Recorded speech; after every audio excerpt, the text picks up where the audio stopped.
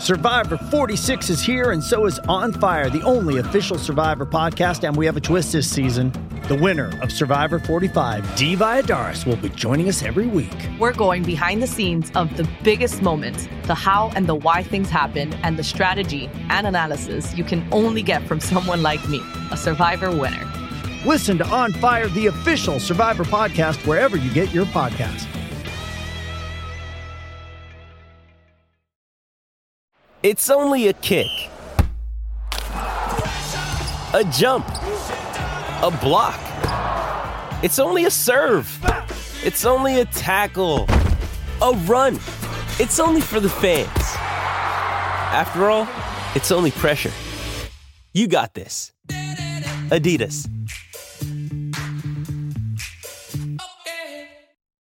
3, 2, 1.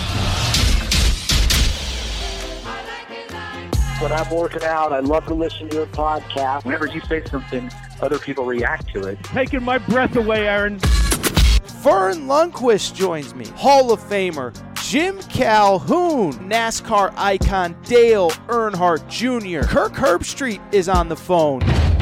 Here we go. Welcome in, everybody. Episode 260 of the podcast that is sweeping America, the Aaron Torres Sports Podcast. It is Monday, June 8th, 2020. And I'll tell you this. If you're a fan of any SEC football program right now, it is a great day for you as college kids are back on campus at many of these campuses across America. And I have what I believe to be another great show for you today. And it's crazy, right? Because every single week, I feel like almost since this pandemic has started, I've said, man, considering that most of us are stuck at home and thankfully most people are out now, they're able to move around a little bit more, I am amazed at how much good content that we've had throughout this pandemic. And it is again the case. This is maybe one of the most important shows that I will do all summer because we had a huge ripple effect in college basketball on Friday. Oklahoma State, the first of all the schools involved with the FBI trials to get punished by the NCAA. And they got what I believe to be a major punishment, including a one-year postseason ban. And that has huge ripple effects, not only at Oklahoma State, but the college basketball world as a whole, as Cade Cunningham, the number one high school player in America, one of the best high school players that I've ever seen, is currently at Oklahoma State. Does this mean that he will transfer, go to the G League? I will talk about what I've heard, what I know, and also it's a huge story for the rest of college basketball as Kansas, Louisville, Arizona, schools like that are now on the clock relative to what we learned at Oklahoma State. Also, I just mentioned a minute ago, many players back on campus across college football, across college basketball in the SEC, and it's very interesting. You know, I've done these COVID updates throughout the summer, throughout the spring. I'm going to do another quick one today because I do think there's been an interesting development as many players are back on campus, and frankly, many players are testing positive. Alabama had 5 positive tests on their football team. Oklahoma State's had 3. Ole Miss has had a handful. Texas A&M has had a handful. I actually think this is a good thing. Listen, I've been one of the positive voices, I believe, in this COVID-19 epidemic relative to sports, and I actually think this is a good thing. It sounds crazy, but I'll explain why. And I will wrap a little bit with the Mike Norvell story from last week, and really, I guess the only reason I'm wrapping, because some of you do have interest because I had what I believe to be a differing opinion on that story than a lot of people. And frankly, I was kind of attacked on social media. It's not a big deal. You guys know AT just brushes that stuff off his shoulders. But it was a wild Thursday for me as I kind of found myself in the middle of one of these social media storms that have been coming up left and right. I just want to tell you a little bit about what happened, my version of the events. I was attacked mercilessly, and I'm not trying to be sarcastic, I really was, by a lot of people in the media, and I will just explain why I would not have personally put out that Mike Norvell quote the way that it did come out. Before we get started, I want to remind everybody, please make sure that you're subscribed to the Aaron Torres Sports Podcast. You can do it on iTunes, Podcast Addict. If you have an Android, Podcast Addict is the way to go. Podbean, Spotify, TuneIn Radio, wherever you listen to podcasts, make sure you're subscribed to the Aaron Torres Sports Podcast. Also, rate and review the show.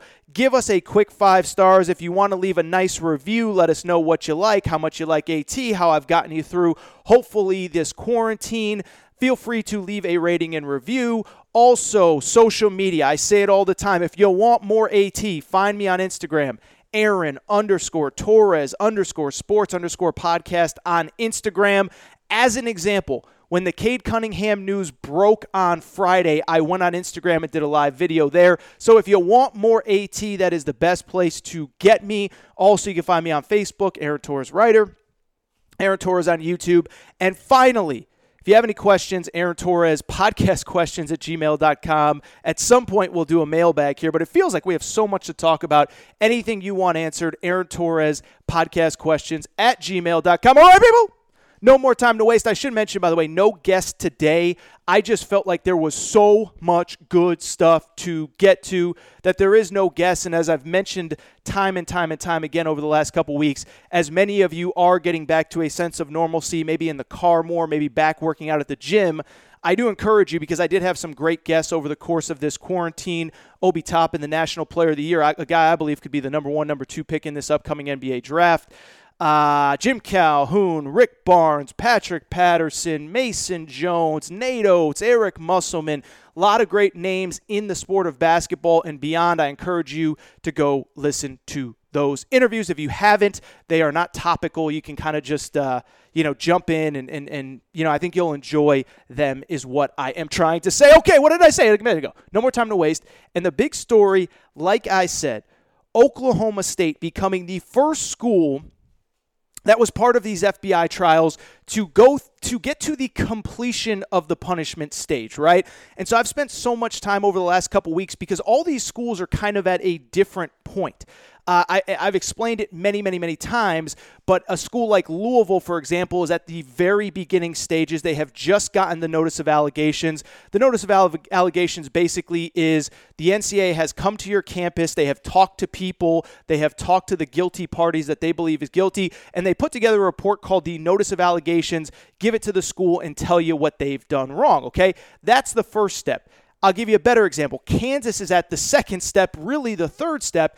Kansas got their notice of allegations back in, I guess it was about October or November. They have already replied to the notice of allegations, and the NCAA has essentially replied to their reply. So Kansas getting more towards the finish line. And then we have Oklahoma State, which is at the absolute finish line. And on Friday, just a surreal moment in time, as Oklahoma State, I think for lack of a better term, was absolutely hammered by the NCAA. For people who did not see, they will have a 1-year postseason ban for the 2020-2021 NCAA tournament. They will have scholarship reductions. They will have to pay fines. And the assistant coach, who was he did take money. He was found guilty in a court of law. He got a 10-year show cause, which means that he'll essentially be unhireable at the college level for 10 years. It is probably worth mentioning 2 quick things. One, if that punishment for the coach feels extreme, he did not cooperate with the NCAA. He refused to help them in any way, shape, or form. And also, it's probably worth mentioning that Oklahoma State will appeal these violations because it feels preposterous. And let me get into why. And what I will say very quickly is this, is on Friday, after this news hit, I did do kind of a very emotionally charged reaction to this news. And I think I kind of didn't really put my best foot forward. And it's not often that I say, oh, AT screwed up, or, I get opinions wrong all the time. But very rarely does it come from an emotional place rather than a well-thought-out place. And we'll get to why it was emotional in a minute. But I do think that some of you, because some of you did slide into my DMs privately and say, like, dude, I don't know that I agree with that, man. And that's, by the way, putting it very nicely the way that some of you said it. But it was an emotionally charged situation. Many of you reached out and said, like, dude, you got to punish Oklahoma State. Like, they broke the rules. This is ridiculous. Well, I agree with that part. I would never once ever say that you should not punish a school that is guilty of breaking NCAA rules. Of course you have to punish them. That's why the system is in place. That's why you have the NCAA enforcement staff to make sure that rules are fair and rules are in line and all that kind of stuff. And so why do I bring it up? It is because while a school has to be punished, when you actually look at what Oklahoma State did, it's basically nothing, especially relative to a Louisville, relative to a Kansas. And it was one of the kind of quote-unquote simpler cases in this process in the sense that it was like, okay, Oklahoma State's kind of an afterthought, because if you really looked at the details of what happened, again, it's actually pretty minor. So what happened at Oklahoma State? They had an assistant coach named Lamont Evans who was actually at South Carolina when all of this started. So South Carolina also is involved in this. And Lamont Evans comes to Oklahoma State. He's there for a year under Brad Underwood. The current head coach, Mike Boynton, keeps him on staff. And Mike Boynton or Lamont Evans, excuse me, this is the assistant coach, Lamont Evans. Mike Boynton had nothing to do with this. He did nothing wrong, which we'll get into all that in a minute. The assistant coach, Lamont Evans, basically over a 2-3 year period is just collecting a ton of money from a bunch of different people. And it goes back to the FBI stuff, right? It was financial advisors, it was agents, it was people that were basically looking to get access to elite high school and college basketball players. And so this guy, Lamont Evans, was basically playing one guy against the other, taking this much from this guy, that much from that guy. And in total, he took at least $18,000 under the table, and some speculation is as much as $40,000. Now, that sounds terrible. I get that. Here's the catch, though. Lamont Evans took all that money and put it in his own pocket. In total, the NCAA found that he gave $300 out of, at minimum, $18,000 to anyone other than himself. It was to an Oklahoma State basketball player named Jeffrey Carroll, who's obviously no longer with the team, and he kept the rest. And so Oklahoma State's argument, which I think is completely fair, is that this wasn't Kansas, where the head coach is basically working with Adidas to land recruits. This isn't Louisville, where at the very least an assistant coach is working with Adidas to get Brian Bowen $100,000. This was a guy that went rogue. The NCAA even admits the head coach, Mike Boynton, had no idea. The players on the roster really had no idea except for the kid that got $300, who, oh, by the way, was suspended. None of that money. The kid was suspended for 3 games and already paid his penance, if you will, to the NCAA. Outside of that, nobody knew, and Oklahoma State got no benefit. It's not as though the guy took the $18,000 and gave $10,000 to one recruit and $5,000 to another and $800 to this guy and he took all the money for himself. And so Oklahoma State, if you just read the reports, if you listen to the impassioned speaking, the voices of both the AD Mike Holder, the head coach Mike Boynton, what you see is a school that was absolutely blindsided in this process, and I think fairly. And again, you can argue that a school has to be punished. I cannot argue against that. But as Mike Boynton, the head coach, pointed out, most of this stuff happened. All of this stuff happened. We're talking 2015, 2016, 2017 when this coach was arrested.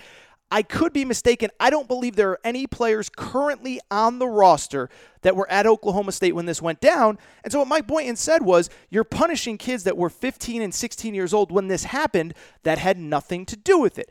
As a general rule, I should also add this. If you're going to give out a postseason ban, I always think it should be at least a year in advance. And so if you're going to hand out a postseason ban, it shouldn't be until at least the following year, so that if a player is a senior or a player is set to enroll as a freshman, that they have the opportunity to leave if they don't want to be there. I mean, Oklahoma State's actually a pretty young team, but if you're a senior, it's June, and you just got told you have no chance to play in the NCAA tournament, that's really unfair. And so I don't know what the answer is. I don't know if it's a 2022 postseason ban. I don't know if it's a scholarship reduction. I don't know if it's a fine of the school. But really, if anything, the NCAA should be going after the assistant coach who was involved, and they did a 10-year show cause. Now, and this is the important part. Why am I so fired up about Oklahoma State? It's for 2 big reasons. This has 2 major ramifications across the bow in college basketball. When I talk about earth-shattering, I mean earth-shattering. And so what's the first one? The first one pertains to this season specifically. It pertains specifically to a young man named Cade Cunningham. And I would assume that anybody listening to this show who likes AT, who wants to download a show like this, would probably know who Cade Cunningham is. But for people who don't, he was the number 1 high school player in America this year. And a guy who is actually headed to Oklahoma State chose Oklahoma State over Kentucky and North Carolina. Obvious question, why did he choose Oklahoma State over North Carolina and Kentucky? Well, his brother is on staff there. We can save the argument for another day of whether he would have gone somewhere else if his brother wasn't on staff. But the point remains, the number 1 high school player in America is either at Oklahoma State as we speak or was set to go to campus there. And his one season in college basketball just got whooshed away, barring some incredible appeal that I think would be relatively unprecedented. I don't think the NCAA has ever overturned its own decision. But this is huge. And let me tell you why. So to even backtrack a little bit, I should mention this with Cade Cunningham. I tell you this all the time. All 5-star recruits are not created equal. I had a major college coach, a major assistant coach tell me this one time. I've said it on this podcast many times. Aaron, even within McDonald's All-Americans, there are different tiers. And the quote that he used, which stayed with me forever, when you go to McDonald's, you can order a Big Mac. You can also order a dollar menu. You get the both. You get the dollar cheeseburger and you get the Big Mac, both of them at McDonald's. And what is the analogy there? It's that when it comes to high school basketball recruits, even within the elite of the elite, there are the Big Macs, the Zion Williamsons, the Anthony Davises, the R.J. Barretts, the John Walls. Then there are the guys that are like the dollar cheeseburgers, and maybe they develop into a 2-3 year college star. Maybe they don't develop at all. Maybe they go pro before they're ready. But I bring all this up to say, Cade Cunningham is about the biggest Big Mac that I've ever seen. And what do I mean by that? Cade Cunningham is one of the most gifted high school players that I have ever seen covering this sport. I have seen basically every high school player of relevance in high school since about 2013, 2014. And there are only 2 guys that I ever remember. The first time I walked in the gym, I said, that to me looks like a number 1 overall draft pick. The first one was Ben Simmons, who I saw at the Nike Skills Academy in Los Angeles prior to his freshman year at LSU. He was on the court with a bunch of NBA players and was the second best player on the court besides James Harden, significantly better than everybody in college that year. And the second one is Cade Cunningham. And Cade Cunningham, I was so looking forward to seeing him play college basketball this year. And now I really do think that, I think it's pretty common knowledge if you follow this story from Friday to Monday morning, I think it's pretty realistic that he probably won't play college basketball. And what do I mean by that? What I mean is that with Oklahoma State out of the NCAA tournament right now, barring an appeal, that kid, his family, have a really, really, really tough decision to make. That decision, of course, is, do I stay at Oklahoma State because my brother's here, because this is our one last year to kind of be boys before we go our separate ways? Do I stay here hoping that there's an appeal? Because I got options. I came to Oklahoma State in part because of my brother, in part because I want to play college basketball, but I got other options. One, he could transfer to another school. I just don't see that happening. I don't see him leaving another school. I will say this, though. Kentucky was the number 2 choice. And if he went to another school, if he went to Kentucky, that would be the consensus preseason number 1 team. And if they got Olivier Sarr eligible, I think that's the overwhelming national championship favorite. I said this when Cade Cunningham took his official visit to Kentucky. They already had Terrence Clark and B.J. Boston committed. I said if Cade Cunningham goes there, I will put the talent in that top 3 right up there with Zion, R.J. Barrett, and Cam Reddish. Don't know if all 3 of those guys will end up as top 10 picks, but I would put that talent right up there with anybody. I don't think Cade Cunningham will choose another college option, though. I think realistically, he's going to sit there and say, look, Jalen Green just made $500,000 going to the G League to basically train for a year and get ready for the NBA. Jeff Goodman reported that Cade Cunningham had a very similar offer to join the program and turn it down and go play with his brother at Oklahoma State. There's also the overseas option where you can actually play games. And I think Cade Cunningham has a really tough decision to make. And listen, I'm not going to sit here and say what I think he should do. Listen, selfishly, I want him to play college basketball. He is a great player. And I would add this, an incredible kid, just total salt of the earth, class. I've interviewed him a couple times one-on-one. I'm talking the nicest kid on the planet, so well put together, so polished. I wanted him in college basketball next year because I thought that he would be an incredible ambassador for the sport. A guy that wants to be in college, a guy that's a star, and a guy that I believe is eventually going to be the number 1 pick in next year's draft.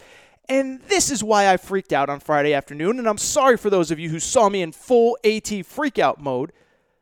But this is a really important moment in time in college basketball, and let me tell you why.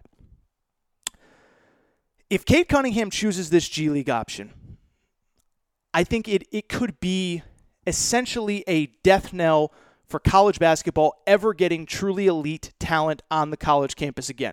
Let me explain why. Had Cade Cunningham been able to play at Oklahoma State, had he been able to play in the NCAA tournament, I believe that he was good enough to elevate Oklahoma State. This wasn't going to be Anthony Edwards at Georgia. It wasn't going to be Markelle Fultz at Washington. It wasn't going to be Ben Simmons at LSU. I believe this guy with the talent around him would have gotten to the NCAA tournament and become really one of the faces of college basketball.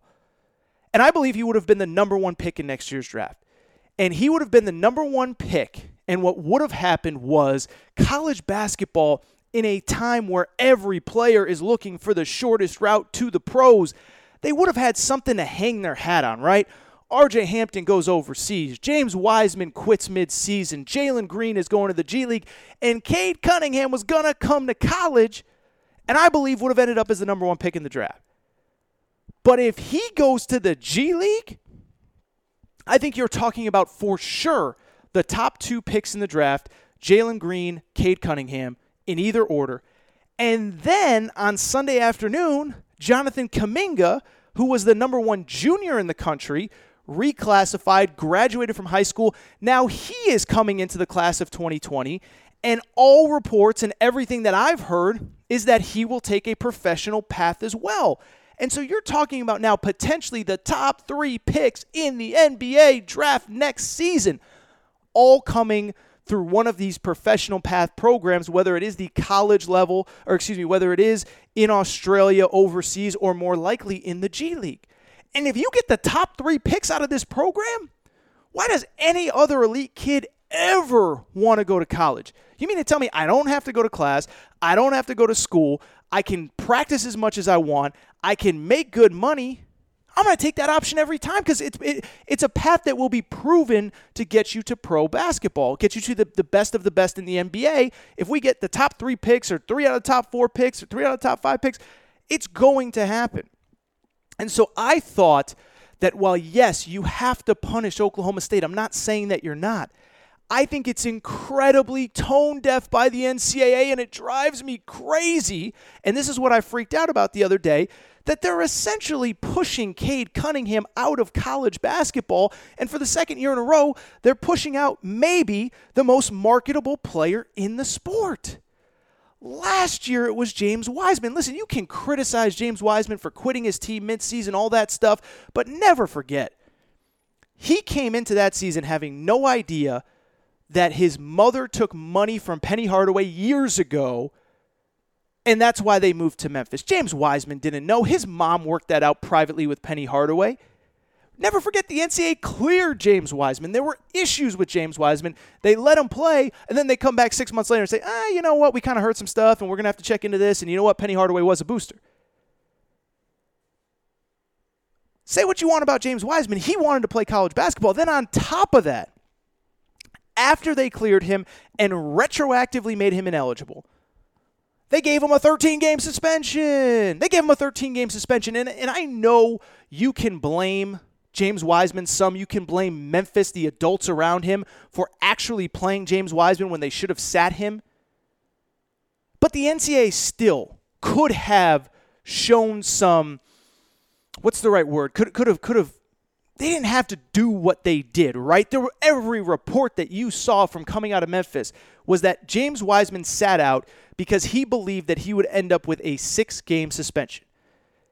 And those reports don't come out if there wasn't some kind of communication between Indianapolis, between Memphis, that basically said, look, if you do what we want, we are going to take care of you. We promise we're not going to crush you. And then they crushed him. James Wiseman wanted to play college basketball. When you tell him to sit out 13 games, which is the third of the season, he just said, screw it. Some agent's going to pay me to go train. I'm going to go train. And now fast forward to this Cade Cunningham. I'm telling you, this could be, I'm not trying to be exaggerating or facetious. This could be the death knell of college basketball. Because if the top 3 picks all come out of this program, everybody in amateur basketball is looking at this program to see how it works. And if they get the top 3 picks out of there, man, I don't know why Imani Bates wants to go to college. I don't know why Mikey Williams, the number 1 freshman in America, wants to go to college, why Bronny James wants to go to I don't know why any of these guys would want to go to college. So I don't know what's going to happen. I'm recording here about 6, 7 o'clock on Sunday night. As of Sunday night, there's really no major update on Cade Cunningham. And I don't think Cade Cunningham knows what he wants to do because I think he was blindsided like everybody else. It will be fascinating to watch, though. Selfishly, I do hope we get to see him play college basketball. I think it would be surreal if we got to see him play college basketball at Kentucky because that would just be the super team to end all super teams. But I think it's realistic. He's probably going to take a pro path. It's really hard to turn down that money. And I think the NCAA from now until the end of time will really kick themselves for it. I should mention, by the way, I did talk about Jonathan Kuminga, the number 1 junior in America, class of 2021, who reclassified. It became official on Sunday. And I'll tell you this, I talked about him a few episodes ago. I don't see it being likely that he plays college basketball. He cut his list to 5 about 2 weeks ago, which is 4 colleges plus the G League. So it's the G League, Kentucky, Duke, Texas Tech, and Auburn. All accounts that I've heard is that he actually, in a college scenario, would favor Texas Tech. The reason being that his brother Joel Ntambwe is there, but that realistically people behind the scenes are helping him get set up to potentially go to the G League and make some money. All right. I'm going to transition to COVID and all that stuff in a moment, but I do want to talk about a second big variable that came out of what happened on Friday with the Oklahoma State news. And that is, of course, what does it mean for other programs in college basketball? And I will say this. I think most people in the media, that was the first place they went. My brain went to Cade Cunningham. He's going to the G League. College basketball is going to suck forever. And I'm being facetious about. College basketball will survive. The good programs will still get good players. But I do think that college basketball, look, especially in a season like next year where the NBA is not probably going to start until mid to late December, college basketball had a huge window to turn Cade Cunningham into a star, and I don't know if they're going to do it. I really don't. I do want to talk about the other programs involved, though, and I do think it's kind of a fascinating moment in time because I will tell you, this sent shockwaves to programs all across the country. And it sent shockwaves to the programs that were directly tied to the FBI trial. And think about those programs. Oklahoma State just got a 1-year postseason ban because of one level 1 violation. For people who don't understand that, what that means, a level 1 violation is like the worst things that you can do, the worst rules that you can break according to the NCAA rule book. Oklahoma State broke one of them, and they got a 1-year postseason ban. Kansas broke 5 of them. So Kansas, like in theory, they are really screwed. Louisville, of course, is a repeat offender dating back to the Strippergate with Katina Powell scandal. Arizona, of course, we don't really know what's going on there. They had an assistant coach take money similar to Oklahoma State. LSU, it's still kind of shady as to what we really actually know happened at LSU. I will say I've talked to enough people that think that the NCAA does have some stuff on Will Wade, that his time is coming. None of it is official. None of it is on the record. None of it we know about other than him on that wiretap talking about a huge-ass offer or a big-ass offer or whatever it was for a recruit that was Javonte Smart. And so this is the other really big topic that came out of this Oklahoma State situation is what happens to those schools. And all I'll say really quickly is this. I am not ready yet to draw the direct parallel line between Oklahoma State with relatively minor violations getting a 1-year postseason ban and Kansas getting royally screwed, and Louisville getting royally screwed, and even Arizona getting royally screwed. And the reason why is because the NCAA, this is what they've been doing for 50 years, 100 years. Nothing they do relates to the other thing. Nothing they do makes any sense relative to what everybody else is going through.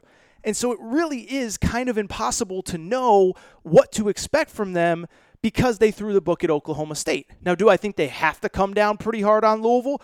I do. Do I think they have to come down pretty hard on Kansas? I do. I'd also be naive enough to say, I'm also not naive enough to say, Kansas is by far the most profitable, marketable program in the Big 12. The Big 12 needs Kansas to be good. The NCAA needs Kansas to be good. CBS, ESPN, they need Kansas to be good. And so if you're going to sit here and say to me that because Oklahoma State got a 1-year postseason ban because of one level 1 rules violation, that means that Kansas is going to get a 3, 4, 5-year ban, I just don't know that I see it. And I'm not saying it's fair. I'm not saying it's right. But I am saying, like, this stuff matters. Big Monday is going to kind of suck if Kansas is irrelevant. Sorry, call me crazy. Don't really want to watch Oklahoma against Kansas State. I'd rather just watch Kansas be awesome. And I'm not making excuses for Kansas. I'm not saying I'm rooting that they don't get punished. I'm just trying to be realistic here.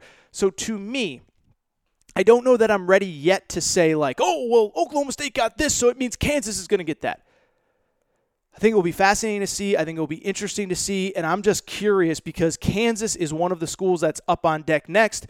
And I'm also curious if there is any way that Oklahoma State has a way to battle this and get the postseason ban overturned. I just don't know how it happens. Keep in mind, when you appeal an NCAA violation or you appeal an NCAA punishment, you have to appeal it to the NCAA. So the people that found you guilty, you have to convince them that they were wrong in finding you guilty of what they're accusing you of. I just don't know how it happens. I feel bad for Oklahoma State. I feel bad for the players, and I just think this is such a bad situation with Cade Cunningham, who is an incredible kid. All right, really quickly, I want to hit on 2 more topics that really kind of popped this weekend that I really think are really kind of interesting and relevant to talk about. The first one, throughout this probably last 6-week period or so, I think I've pretty consistently given you updates on COVID-19 and what it means for sports in general. And if you remember, it all kind of started in that weird window where there was all kinds of crazy reports coming out about California. California is going to be in lockdown until the end of July. Well, guess what? Today is Monday, June 8th. On June 5th, Friday, I went out and I had lunch at a restaurant. Didn't happen. San Diego State, Fresno State, San Jose State. There are no kids on campus. San Diego State's already said we're playing football season one way or the other. So that was really where I started with all of this. And then it kind of evolved into some of you really liked the idea of me kind of keeping you updated. What's going on with Major League Baseball? It's a disaster. What's going on with the NBA? It's actually at a pretty good place. And if you're really curious, I actually did a post for Kentucky Sports Radio about where all the sports are relative to either coming back, are they back, when are they planning on coming back. As of right now, everything from NASCAR to UFC to boxing, golf is coming back. Those first 3 that I mentioned, NASCAR, UFC, boxing, are back. Golf is coming back. The NBA is coming back. Really the only 2 that haven't made any type of official announcement, Major League Baseball, because they're arguing, it's a terrible look for Major League Baseball, and tennis. In tennis's defense, they have a bunch of players from overseas. They have a bunch of tournaments overseas, and so it probably is going to be a while before tennis gets back up. But everything is trending in the right direction. By the way, I should give a quick shout-out. Shout-out of the day. Remember I used to do shout-out of the day? Shout-out of the day goes to the PBR, the Professional Bull Riders Association, Professional Bull Riders. Why? They came back on April 25th. They were the first sport back, and they have said the weekend, I believe it's like July 9th through 11th, 10th through 12th, they're actually going to have fans in the stands. And so they are the first sport to actually announce we are going to have fans in the stands, and this is what it's going to look like. So shout out to the PBR. And by the way, I may try to get somebody from the PBR on this show. What else do I have to do? It's the middle of June. Nothing's going on. Anyway, I'm getting off topic.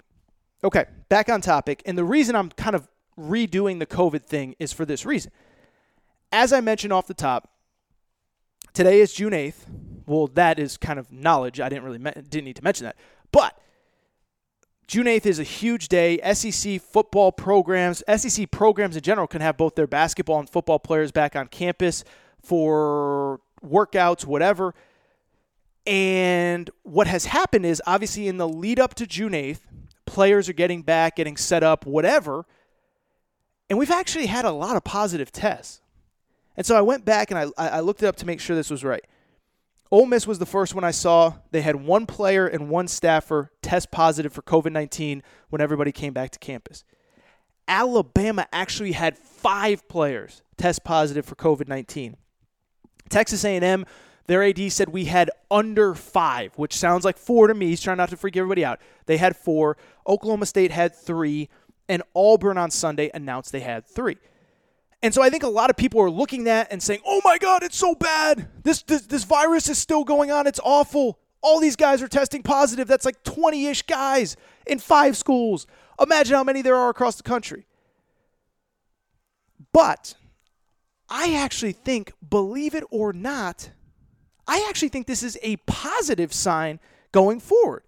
And you're going to think I'm crazy, but let me explain why I think it's a positive sign going forward. First of all, we should mention that of those 20 or so cases, it's somewhere between like 16 and 20, every single person has been asymptomatic. That is a great, incredible sign going forward that all of these guys are asymptomatic. But I also think when you just extrapolate it out, there are, 20-ish players at 6 schools, so that's 20 out of 550 to 600 people that are testing positive right now. It really makes you wonder, and by the way, they're all asymptomatic, positive. That's a good thing, right? It really makes you wonder how many people have already had this illness and we had no idea. Think about it. First of all, these players would not report to campus if they were super sick or had a crazy temperature or whatever. They wouldn't report. The school wouldn't want them to report. So the fact that they all came, all were tested, and we have like 20 players at 6 schools means that there's probably dozens, if not hundreds, across the country of players who have already been exposed to it.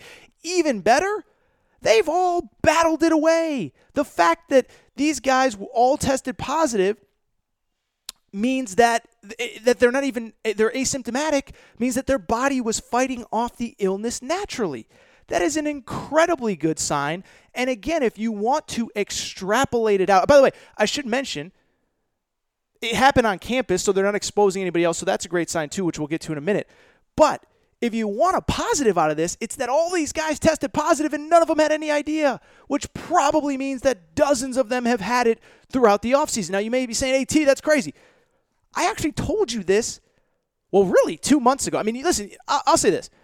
I'm not right on everything. I never would claim to be right on everything. I know I'm Nostradamus. I'm amazing. But I'm not right on everything. But one thing I try to do is gather factual information and deliver it here. And so while I'm far from a medical expert, this is what I can tell you. You can go back to the episode from March 12th, the day the NCAA tournament was canceled, and listen to what I said. And what I said was, because I was in Las Vegas for the Pac-12 tournament when the NBA completely canceled their season. I was in Vegas, could have gone out, could have had fun. Instead, I stayed in my room and really read up on this. And even back then, people were asymptomatic. The data out of Europe was that the vast majority of people testing positive in a lot of these countries like Germany where they had advanced testing, people were testing positive that didn't even realize they had it. So even back then, that was a positive sign that has really been extrapolated out to now. And I told you this probably about 2, 3, 4 weeks ago. Remember this story? Because I think it was one of the more important stories that I've told relative to COVID-19 on this show. And that story was very simply this, is that there was a USC study done on the antibodies, on people testing for antibodies. And what antibodies means is this, is people getting tested that had the illness and fought it off naturally. And it was a USC study. They had done them all over the country, but the one at USC stood out to me because I live in Los Angeles. This test was done in April. They tested 863 people, so almost 1,000 people. And of those 863 people, about 4% tested positive for the antibodies, which means that they had already had the illness and had absolutely no idea. And when you extrapolated that out, that 4%, to the entire population of Los Angeles, that's 360,000 people in Los Angeles that probably had it that didn't even realize it. I think I had it. I was in Las Vegas 2 days before the world shut down. You know how many people from all over the world were traveling into that city at that exact moment? I can't say I did. I can't promise you I did. And I'm not claiming to be a medical expert, but what I am doing is taking the data and informing myself, which in turn tries to inform you guys. I'm not trying to tell you how you should feel. If you're not comfortable leaving your house, you shouldn't. If you're not comfortable without a mask, you shouldn't. But if you can go to a restaurant and you are comfortable sitting 6 feet apart from people, sit down and have a beer. That's my personal opinion. You can disagree, but that is my personal opinion. As far as the football players are concerned, I would also add one other really important thing. And that is that this also plays into a second thing that I have been telling you from the beginning, which is this, that the best place players can actually be is on campus. And you have all these negative people in media. It's not safe. Keep them at home. Keep them locked up. That's actually completely wrong. What's right is that no matter what you think about this illness, no matter what you think about, by the way, about college athletics in general, college basketball, college football get crushed. But the one thing you can't say about college athletics, get tested on campus, get tested all the time, and if you have it, you have access to the best doctors in the world. UCLA Medical Center is one of the best hospitals in the world. Duke Medical Center is one of the best hospitals in the world. You got access to the best medical professionals in the world, and so the safest place you can actually be is on campus. And then, oh, by the way, you're only with your peers, you're only with young people, and you're away from mom and dad. You're away from grandma and grandpa. So think about all these guys that have been carrying this illness and had no idea. Thank goodness they're on campus. Thank goodness they're not at home going to visit grandma at her house. Maybe grandma lives with him. Maybe his parents have some kind of illness. And so, again, I'm not trying to be an expert, but I think this is I'm not trying to be a medical expert. I think this is a positive sign. I think this is a good thing. And I think we're going to continue to see positive tests as more and more schools report. Don't freak out. It's actually a good thing. All right, I do want to wrap with one quick, it turned into kind of a funny story, but enough of you asked me about it that I want to address it here. And that is what happened with Mike Norvell, the head coach of Florida State football, late last week. And for people who did not see this Twitter blow-up, dust-up, I basically questioned something that happened with that story. It was originally reported by The Athletic, and I had basically the entire athletic staff come after me. So let's get into it.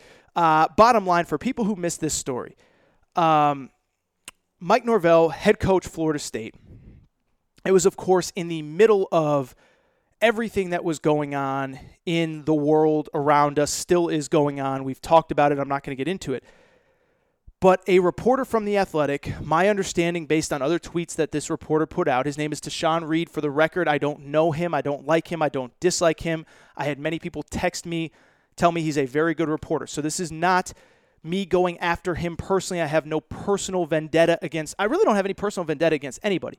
But the bottom line remains this, is that he called up Mike Norvell for a story that was not related to the protests and this and that and the other thing. And he did ask him a question about the peaceful protest. And when that happened, he got a really good answer from Mike Norvell. Mike Norvell told him, I called all 85 guys on this team, and we talked about it one-on-one, and it's a really important subject to me. That's a great answer. Unfortunately, it was completely false. But the reporter transcribed that answer, put it out on Twitter, and immediately a player saw it and said, that coach is full of crap. He never did that. He never reached out to us one-on-one. What is that guy talking about? And so that immediately turned into a national story. It got squashed at Florida State. They worked through it, whatever. But I, naturally being on social media, it's part of my job. I've actually found myself less and less on social media lately because of what's going on. Not because of what's going on, but I just think it's a very negative, toxic place. I mean, it's important to have important conversations, but I do find it to be a relatively negative, toxic place at this exact moment. But I was on social media. I saw the report. I saw the kid called the coach a total liar. And I kind of put out a tweet where I just basically said, like, look, the coach is a total idiot. What a dummy. Why would he say that? But I also think it's a little bit on the reporter for putting this quote out there. And so I didn't think much about it. Had a couple people call me out in the morning. And then the reporter tweeted it from his personal account, my original tweet, that said, and he basically said, what are you talking about? Why would I not put that quote out? What are you talking about? And I kind of understand it from his perspective.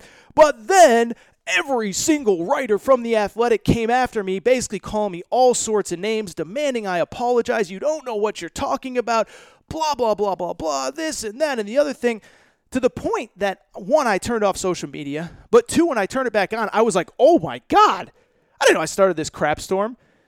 And so then I put out another tweet that I basically said, look, I've been offline for a while, but I see a lot of people are upset that I said that I would not have put out the Mike Norvell quote without confirming it with somebody else. And when I say confirm, I mean I would have loved to if it was me, and I'll explain why in a minute, if it was me and Mike Norvell told me that, I would not put out that quote from my personal Twitter page without talking to a second person, whether it was another assistant coach on the staff who maybe knew about Mike Norvell's plan to call all 85 guys, a parent of a player himself, whoever. I personally wouldn't have done it. So when I saw everybody getting mad, all I did was I said, been offline for a while. I see everybody's mad that I said that I wouldn't have used the Mike Norvell quote without talking to a second source. And then I said, if that makes me the worst person in the world, well, my wife tells me that all the time. And so that made people even more mad. You need to apologize, blah, blah, blah, this and that. And so very briefly, I just want to explain my personal opinion on this whole situation. And again, this is not me attacking the reporter. Everyone tells me he's a great reporter, great at his job. I just want to explain my perspective because some of you have asked me about it. And so that perspective is very simply this, is that when you talk to coaches, you talk to people all the time, you know, there's something called on the record and off the record. On the record means that the coach or the player or whomever knows that the recorder is rolling. Then there's off the record where I'll call up, you know, John Smith, the head coach at UCLA, and I'm just making that up. And we just kind of BS, and, you know, he'll say, hey, man, don't quote me on this, or this is off the record, blah, blah, blah, but, you know, whatever. We're going to get a great recruit, or we're going to schedule this team, or whatever. And so this quote, to the reporter's credit, was on the record. But where my issue came in was that, and maybe this is too much inside baseball for you, and I promise I'll wrap it up quickly, and maybe you don't care. But where my issue came in was very simply this. He called up one of the most prominent coaches in the sport, in one of the most, one of the most prominent people in that state, about a different topic, and kind of just asked him in passing, my understanding from what he said, asked him in passing about the situation.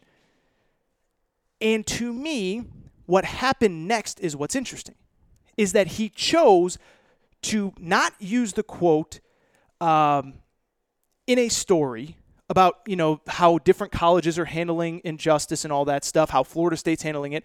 He decided to put it on his personal Twitter page. And the one thing about journalism, and I'm sure some of the guys from The Athletic are listening, maybe they'll disagree, maybe they'll start another crap storm with me, I don't know. What I was taught, and I did go to journalism school, never make yourself a part of the story. And so when you take a quote that isn't an opinion, Mike Norvell was not stating, hey, it'd be really cool if I called all 85 guys. He was saying, I did call all 85 guys. When you're taking a quote and putting it on your personal Twitter page, you are making yourself a part of the story. And so for me, I would not have put that quote out there. And I had all these guys from The Athletic and girls saying, oh, so you confirm every single thing. And when you had Rick Barnes in your podcast, you confirmed every single fact he said. No, but it's different when the recording is in public. If Rick Barnes says, yeah, you know, Grant Williams is going to be my best player next year and he's going to average 25 a game, it's not really on me to confirm that Grant Williams is not on the Tennessee roster going into next year. It's kind of out there for public knowledge. And so for me, when he put it on his personal Twitter page, he did, in essence, make himself a part of the story. Again, it wasn't part of a story that was on The Athletic. It wasn't said in a podcast or radio interview. It was something that he was attaching his personal name to. And I think that's important in our industry. Jay Glazer says this all the time. People say, Jay Glazer, why don't you break more stuff on Twitter? He goes, I don't work for Twitter. I work for Fox Sports. And this gentleman, who, again, for the 1,000th time, I don't want people to think this was a personal attack on this guy, but he works for The Athletic. He's calling on behalf of The Athletic, and he put it on his personal Twitter page. And so to me, that is where the issue arose. And I wanted to put all this out there, by the way, because I had one person after the other, attacking me, and you can't fight off a Twitter mob. You can't fight off a Twitter mob, and context matters. And that is the context of this story. That is why I would not have put it out there on my personal Twitter page. Now, if I worked for a company, ESPN, Fox, The Athletic, whatever, and every single beat writer was asked, call your coach and ask him or her what they're doing to fight injustice, that's different. That is different in my eyes. And so it was disappointing to me the way that people attacked me. And, I don't really care. I got over it. I thought my mic drop was pretty funny, to be honest. People didn't think it was funny. It just made them more mad. But what I would say in passing, in closing, is this. Is that, one, I'm just going to say it because this is my space to say what I want. If the writer thought I was personally attacking him, I will apologize for that.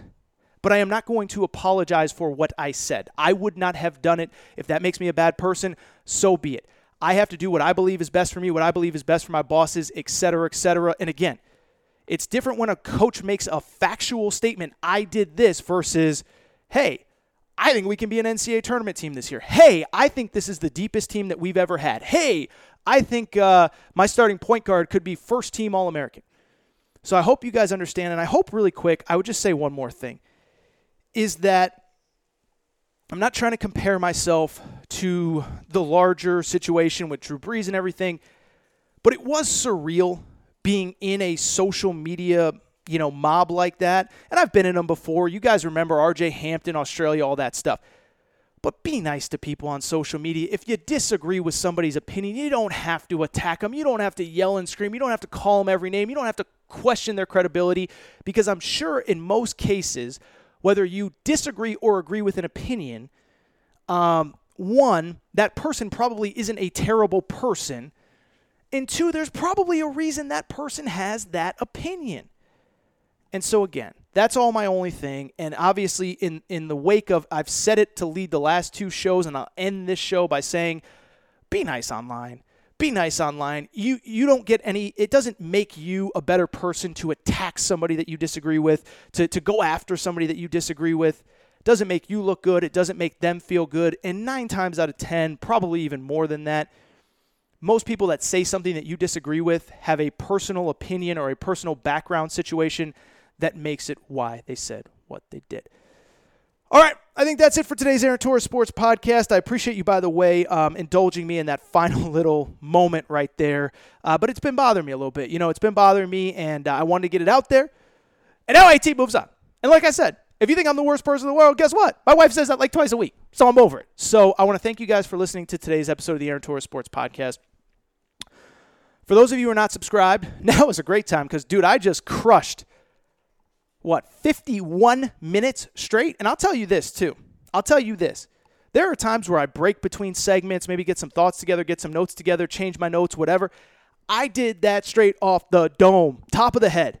Now, I took a lot of notes before, but that was pretty badass. So if you're not subscribed, make sure you're subscribed to the Aaron Torres Sports Podcast. You can do it on iTunes, Podcast Addict, Podbean, Spotify, TuneIn Radio, wherever you listen to the Aaron Torres Sports Podcast. Make sure you're subscribed. And I should mention again, thank you guys so much. As I told you last episode, may we set a downloads record, most downloads ever for the show, and by far the most downloads per episode in one given month. And I'll tell you this, I'm incredibly grateful to the people at Kentucky Sports Radio. We already have some sponsors lined up for the fall. In a moment in time where advertising budgets are shrinking, it's a testament to you guys that you continue to listen, you continue to download, you continue to share with friends who you think might be interested, because that's how this show grows. So I want to thank you guys so much for everything that you've done. If you're not subscribed, make sure to do so. Also, make sure to rate and review the show. Give us a quick 5 stars. Instagram, Aaron_Torres_sports_podcast, Aaron Torres podcast questions at gmail.com, Aaron Torres podcast questions at gmail.com. And finally, as I've said a couple times now, if you're just now getting back into the normal world, now is a great time to catch up on old episodes.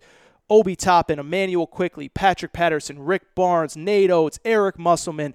I've done everything I can to keep you guys entertained during this crazy, wild time over the last 3 months. I think I've done a good job, and I appreciate your support so much. That is it. I've talked long enough without a break. I'm going to have lunch. Shout out to Torrent Craig. Shout out to Rachel, who hates my voice. And I will be back later this week.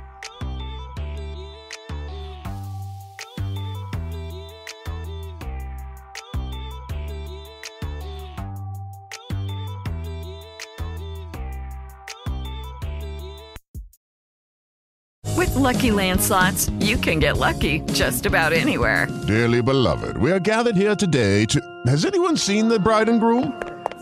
Sorry, we're here. We were getting lucky in the limo and we lost track of time. No, Lucky Land Casino, with cash prizes that add up quicker than a guest registry.